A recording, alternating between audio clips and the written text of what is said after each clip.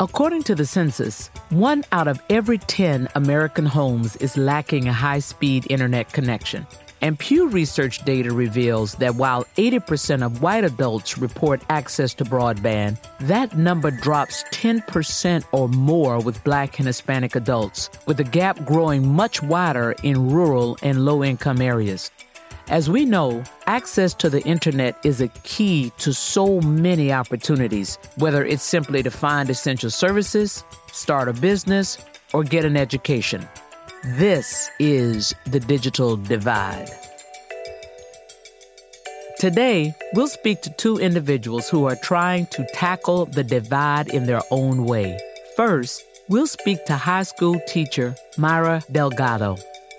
My classroom sizes are about 30 kids, and at least 80 to 90% don't have access at home. And later, we'll speak to Lit Communities co-founder and chief strategy officer, Renee Gonzalez. We told the city, let's find 12 of the least connected tracts in the entire city, and let's go there. Yeah, you want to call it cherry picking. This is like doing it for the right reasons. Welcome to Access and Opportunity. I'm your host, Carla Harris, and we're telling the stories of individuals working to drive change within their communities. We provide context about systemic inequities and share tangible examples of how ideas around access and opportunity are being made real every day. On this episode, we'll examine the digital divide, the growing gap between individuals who can access the internet and those who can't. We're heading just north of the border of Mexico to the city of Brownsville, Texas. Here, more than 65% of homes lack a broadband connection, which has earned Brownsville the unfortunate distinction of being the worst connected city in the United States. Today, we will meet the people of Brownsville who refuse to accept this and are getting the city connected. We'll speak to Renee Gonzalez, whose company utilizes a socially driven approach to develop broadband infrastructure. But first, we'll see how the divide affects the most technologically savvy individuals on the planet, teenagers.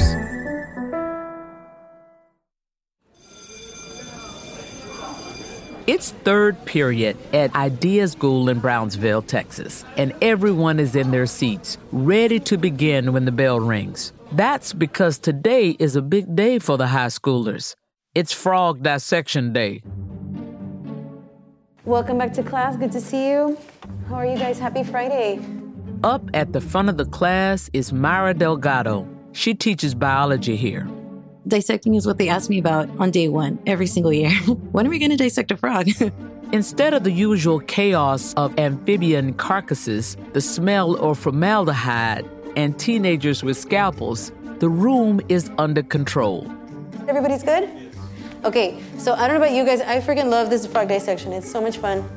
This dissection is taking place on iPads, and the kids love it.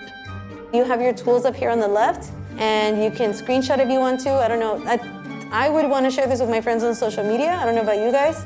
Why are you guys laughing? You wouldn't? You wouldn't want to show your friends what a frog looks like on the inside? Man, your friends are boring. Get better friends. So I started college as an English major, and my first year in, one of my English professors said, if you all major in English, the only thing you're going to end up doing is being a teacher. And I was like, oh, I don't want to do that. I don't want to end up teaching.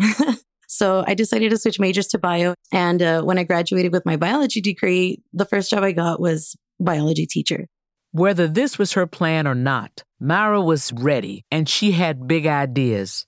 There were all these modern teaching tools she wanted to try, like iPad games that help kids learn vocabulary words and something called Flip Classroom, where kids learn from online resources at home, then discuss it together in class the next day. I remember one of the first assignments I assigned was a homework assignment where students had to do research on a topic of their choice. And when the deadline came around, a lot of students hadn't done it. And I thought, oh God, I have a horrible class of students that don't do their homework. And when I started probing, a lot of them just said, well, I didn't have internet, or I didn't have anywhere to go. I didn't have anyone that could lend me a laptop or let me use their phone. Some of the kids said, oh, it's because my mom got home late from work and she couldn't take me to McDonald's to do my homework. I said, wait, why would you go to McDonald's to do your homework? I was so confused. She said, well, that's the only way we have internet access. We go to McDonald's and we sit down and I do my homework there whenever I have to do things online. I felt horrible because I had not been aware that was such a big issue where I taught. She didn't know it at the time, but Myra was experiencing something that's gotten a lot of attention lately, especially in Texas, the digital divide. So, okay, let's talk about how big the digital divide is. Yeah, so it's about 28 million people in Texas, and around 2 million are without internet access. The reality is the students who were already the most vulnerable to falling behind will now face even more challenges to keep up with their peers. Without decisive action, the digital divide will become the new face of inequality. My classroom sizes are about 30 kids, and at least like 80 to 90% don't have access at home. Suddenly, Myra had to readjust everything she had planned for teaching. No more video assignments outside of class, no more submitting homework online. It was hard, and many students weren't getting the education she wanted to provide, but Myra did her best to make it work until everything got much, much worse. It wasn't a big deal before the pandemic because I could print out the handouts and give them, the workbooks or whatever. But when pandemic happened and we had to stay home, we lost a lot of kids. They weren't logging into classes and we had to call parents and ask, hey, we haven't seen your son in a few days. And they would tell us, we don't have internet access. We don't have a way to log into classes or see the assignments or see the articles that you're assigning. There was one parent I spoke to that she actually got Spectrum to come to her house to install internet. And the guy told her that her house was past the line where they had infrastructure to even get internet access. And so she actually started crying on the phone and didn't know what to do. They couldn't go to the public library. They couldn't go to McDonald's. They couldn't go to a family member's house. So they really didn't have any options. And I didn't know what to tell that mother. I felt what she was feeling, and I felt terrible that I had nothing to offer her. So Myra did what she could. The school provided devices to families and the teachers would drive around dropping off and picking up learning materials. But the more Myra tried to help, the more she realized how pervasive this problem was. Some of our teachers that lived in different parts of town didn't have internet access. So they had to sometimes drive to school and sit in the parking lot and do their classes from there. It was very eye-opening for all of us. One of my colleagues mentioned to me that her old ballet instructor in town had a difficult year with the pandemic, not being able to have in-person classes. And he didn't have internet access. He's an older gentleman who doesn't have a computer or an email. And so he reached out to her for help, and she heard about the Small Business Association loans, right? Like relief for pandemic. And she said, great, let's fill one out for you. And it was only available online. It was only available through email. It was too much for Myra, so she and a friend felt they had to do something, even if they didn't really know what. They started an organization now called What the Fiber to advocate for reliable broadband internet services, and they reached out for help. This is when Myra met Rene Gonzalez, a man who had helped build out San Antonio's broadband infrastructure. Rene helped Myra organize, and the first thing he said they needed was data. One of our first projects was to do a survey and find out from the community, what do you use the internet for? How is your internet speed connection at home? And oddly enough, a lot of people didn't find our survey because it was online. And so here we are in the middle of pandemic, going door to door, talking to people. One day I took my iPad thinking, oh great, this will be easy to do. I have the website open. And of course, there's no internet service. So we had to print out all these packets and ask people these questions and fill them out with a pen and paper, and had piles of paper in the car. And we had to go through these one by one. It just highlighted the issue even more, and learned a lot of things from talking to people in the community. A lot of them didn't understand how internet could be something that they could use. They decided not to pay for it because I don't watch Netflix. I have cable. I'm fine. They didn't even know they could do banking online or do other things online. So we learned a lot. For us, raising awareness became what we realized should be our goal. A lot of people don't even understand how they're missing out. The widespread lack of internet access has gained a lot of attention since remote work and learning took over our lives. And thanks in part to organizations like What the Fiber, cities are realizing how crucial of an issue it is, including Brownsville. In July of 2021, Brownsville approved $20 million of federal relief money to build 95 miles of new fiber throughout the city. But these fixes will take years, and Myra's students will have moved on from her school long before they can benefit from the changes. Myra, always the optimist, has faith. I think a lot of my students feel hopeless because they feel like they have everything going against them. I think, we say si se puede in Spanish in Mexico. They say si se puede and you can. And something that I saw is that these kids are really resilient. So I would just say to them, there's things going against you, but that's just going to make you a stronger person and a successful person at the end. I had one of my students from my second year just found out that she got a full ride at Johns Hopkins as a freshman in college. So it can be done. Si se puede. In a few years' time, Myra's students will likely have a smoother experience with their connectivity thanks to this $20 million program and a company called Lit Communities. This is the company Renee Gonzalez co-founded, and in 2020, they won the city's contract to develop Brownsville Fiber Network. Lit Communities helps cities develop their own fiber networks instead of bringing in an outside internet service provider. This not only connects their residents and businesses, but allows the city to earn money by charging internet service providers for use of the city network.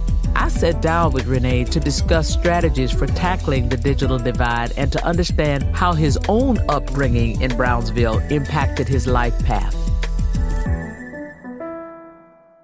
Renee, thank you so much for being here with me today. It's a pleasure to have you on the show.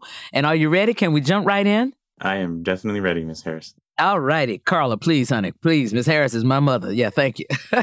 So you grew up in Brownsville, Texas, a city we just heard about from Myra Delgado. So can you tell us a little bit about your experience growing up there?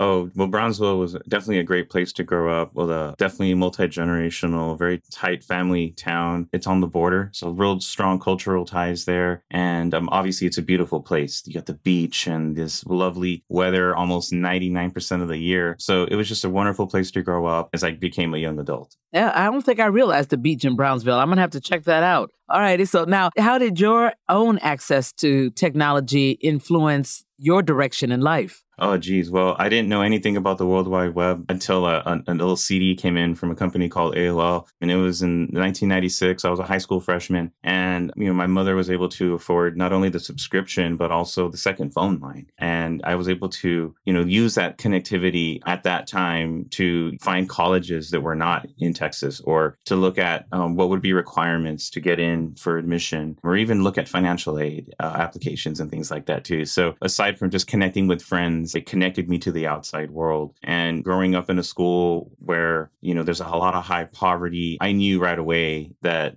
at that point in time, I had something that not a lot of other people had. And isn't it funny? This was a little over 20 years ago, and you could see that this new thing that we were all getting exposed to was creating a differential, if you will, between you and the people that you rub shoulders with every day going to school. So talk to us a little bit about what this experience taught you about the impact of infrastructure and what it can have on a community. We hear that word all the time, and obviously there's a new infrastructure bill that was just passed, but I don't think most people really can grasp the enormity of the word and what it means to the health or lack thereof within a community. Well, I can tell you that infrastructure, is anything, roads, bridges, railways, airports, seaports, electric lines, right? And then the broadband got thrown into that category too. And we're thankful for it. It wasn't until the pandemic hit that I think everybody universally realized the shared importance of the internet, and that it wasn't just a convenience or an amenity. Now having the internet is a necessity. Being able to do a telemedicine visit, which I did my very first one with my daughter who, had a little health issue. It wasn't anything major, but we were able to use that infrastructure to communicate with our healthcare provider and get that treatment and what we needed without wasting any time. And it's these things that they're differentiators. So now when you talk about the digital divide, or when you hear people talking about it, you often hear this idea of the last mile. Can you explain for our listeners, what is this last mile? Oh, yes. So the way that you think of last mile, you think about it the way that you get from one area in the city to another. You get on a highway, which is what we typically call backhaul or middle mile. And that is basically a thicker trunk that goes through majority of your community, and it's very strategically placed. And in order to get last mile connectivity, providers like us have to find that backhaul infrastructure or that middle mile, and we have to connect to it and literally build the roadway from your highway to the home, into the neighborhoods and down your streets, and eventually up to your curb. The way our infrastructure has been built up now has failed to provide equity, if you will, with respect to a level of service, which is what you were just talking about. So can you explain how homes and businesses are currently being connected and why that has led to problems for us? Yeah, absolutely. And I mean, it's not any kind of knock on any specific provider. It's just the way that networks were built, going into the early 90s and 2000s using copper, where signal degrades as it travels further away. With fiber internet, you get a much more robust, solid connection. And I think a part of why we're seeing this problem kind of rear its head in the last couple of years is that it's very costly to invest in this infrastructure. This infrastructure being defined as fiber optic versus copper. Is that what you're saying? Yes. What are the key factors which determine whether one city is more connected than the other? Who makes that call? Well, actually, one of the sources is through the FCC's data that is reported from ISPs. And there's a little bit of controversy regarding that because it's self-reported. So, you got to basically be very honest of where you have service. And essentially, you report this information to the government twice a year. And the way that it's reported right now is that if one home is being served in a census block, then the federal government considers that entire census block served. So in some cases, it overstates availability. If I haven't physically built infrastructure down every single home, now that area is showing no need. So that has a very big impact. Yeah, I could see all kinds of places where the inequities could have been created. And when I think about communities of color, if people were making decisions based on commercial estimates about ability to pay, I can see how people's biases or misperceptions could have been created. And a decision would have been, well, don't put the infrastructure there because when I do my commercial forecast, I don't think there's going to necessarily be a return on that. That's kind of reading between the lines what I think I heard you say. I mean, I can be 100% honest with you. We do look at that as a metric when we're building our financial models. What is the per capita income and the median income look like? And to be honest with you, some of the areas that we're intentionally going into, like Brownsville,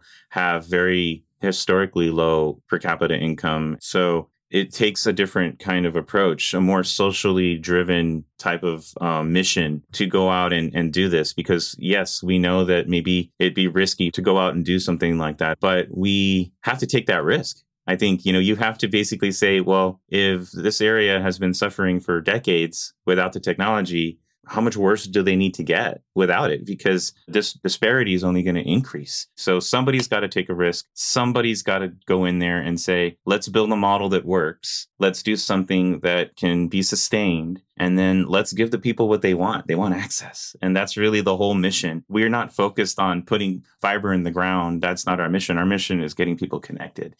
And that's why your point earlier was very apropos, because thinking about it as another point of infrastructure, just like water and roads and bridges, making that analogy and putting it on the same page as that is what creates the imperative, not just looking at it as a commercial investment and what the returns are going to be. Because you don't think about what are the returns on clean water. Everybody has to have it. You don't think about the returns on the street lights. Everybody needs it if you want to keep crime down. Nobody thinks about the returns on the bridges. We have to get from there to yonder, right? So all of those are things, that's the true definition of infrastructure, the things that we all use, we all need in order to just exist in this space. And so now what you said is well, guess what? Broadband and access to the internet is exactly the same as those things. It's not a 15-ton bridge, but it is the bridge for us to be able to communicate, to be able to get information, etc. You got me on a soapbox here, Renee.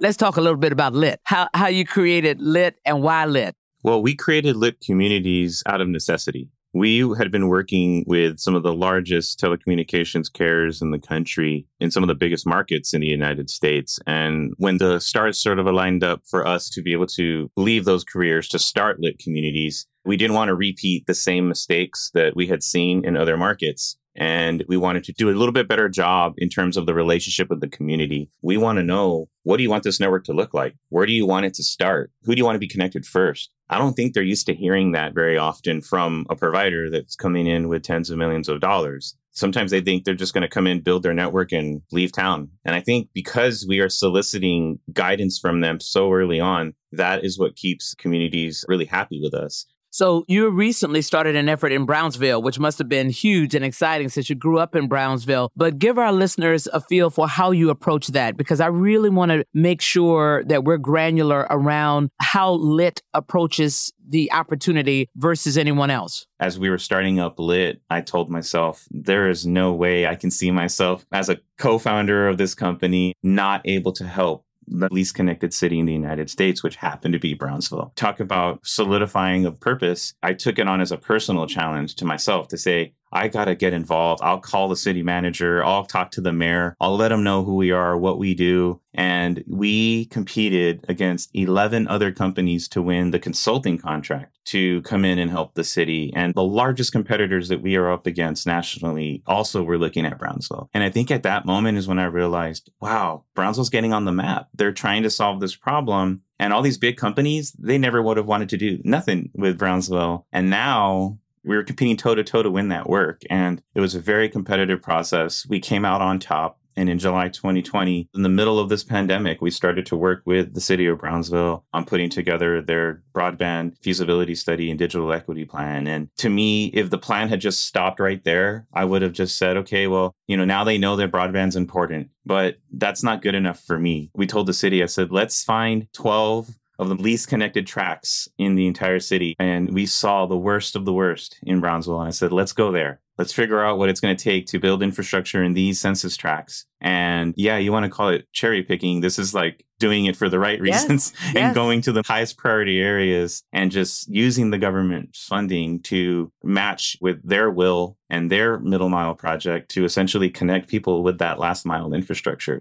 Wow. As we go to a close, let me talk about there's 3 million students, from what I understand, across the United States that lack internet connection in their homes. How is LIT thinking about that? How do you hope to grow in order to shrink that amount? Or is there something else that you think even beyond LIT that could happen in the next year or two to really significantly close that gap? Well, we're optimistic because the solution is scalable in multiple respects. From a technical perspective, the networks themselves are future-proof compared to the existing infrastructure. And as network speeds increase beyond a gig to 5, 10, 20 gigabits per second, fiber networks can be scaled relatively easily with just some equipment upgrades and minimal disturbances to the fiber itself. From a business model perspective, we scale each network from a geographic standpoint. We literally start in the areas that have the greatest demand. And as demand increases throughout the community, we expand into those adjacent neighborhoods and areas. So the network itself is scalable. And as time goes on within a given community, they achieve that universal access. I think communities will see the success of the markets that we're in, and they're going to look for partners who can build a solid relationship with them, understand the risks involved with those endeavors, and ultimately bring the funding to the table, whether that be through grants or private equity.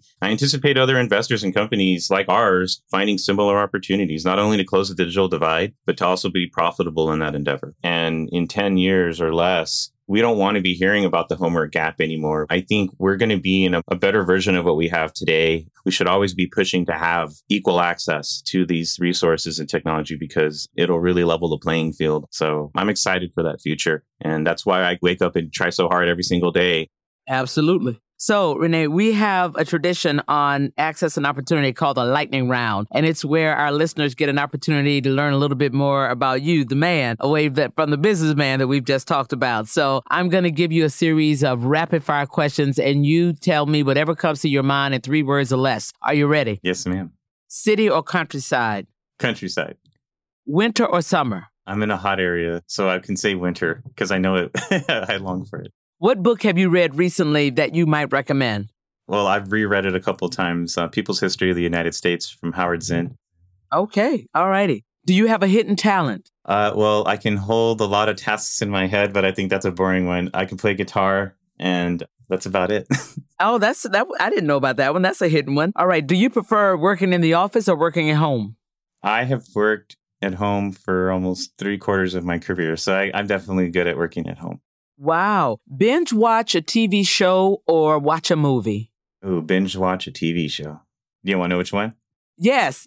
Which one? I just recently rewatched The Sopranos, and that was great. Oh, I love that show. So if you had a talk show, who would you want to be your first guest? Oh, geez. I never met President Obama, so I'd want to meet him. Okay. What's your personal mantra? Be here now. One word to describe your legacy. Passionate. Oh, I thought you were going to say connected, honey. All right, Renee Gonzalez, thank you so much for taking the time to speak with us today. Thank you, Carla. It's been a pleasure to join you, and I hope this conversation leads to some great solutions down the road for all the listeners. I do believe.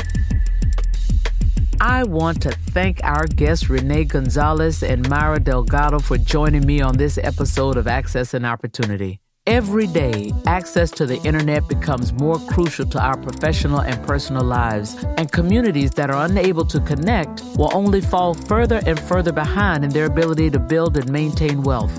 I'm so impressed by those who are working to bridge that gap and secure a better future for everyone. Both Myra and Renee have found their own ways to help address this problem within the city that they love. Hats off to both of you. Have you personally experienced the digital divide? Send us your thoughts at carlapod@morganstanley.com. We would love to hear from you. Subscribe to Access and Opportunity on Apple Podcasts or wherever you listen. Thanks for coming along.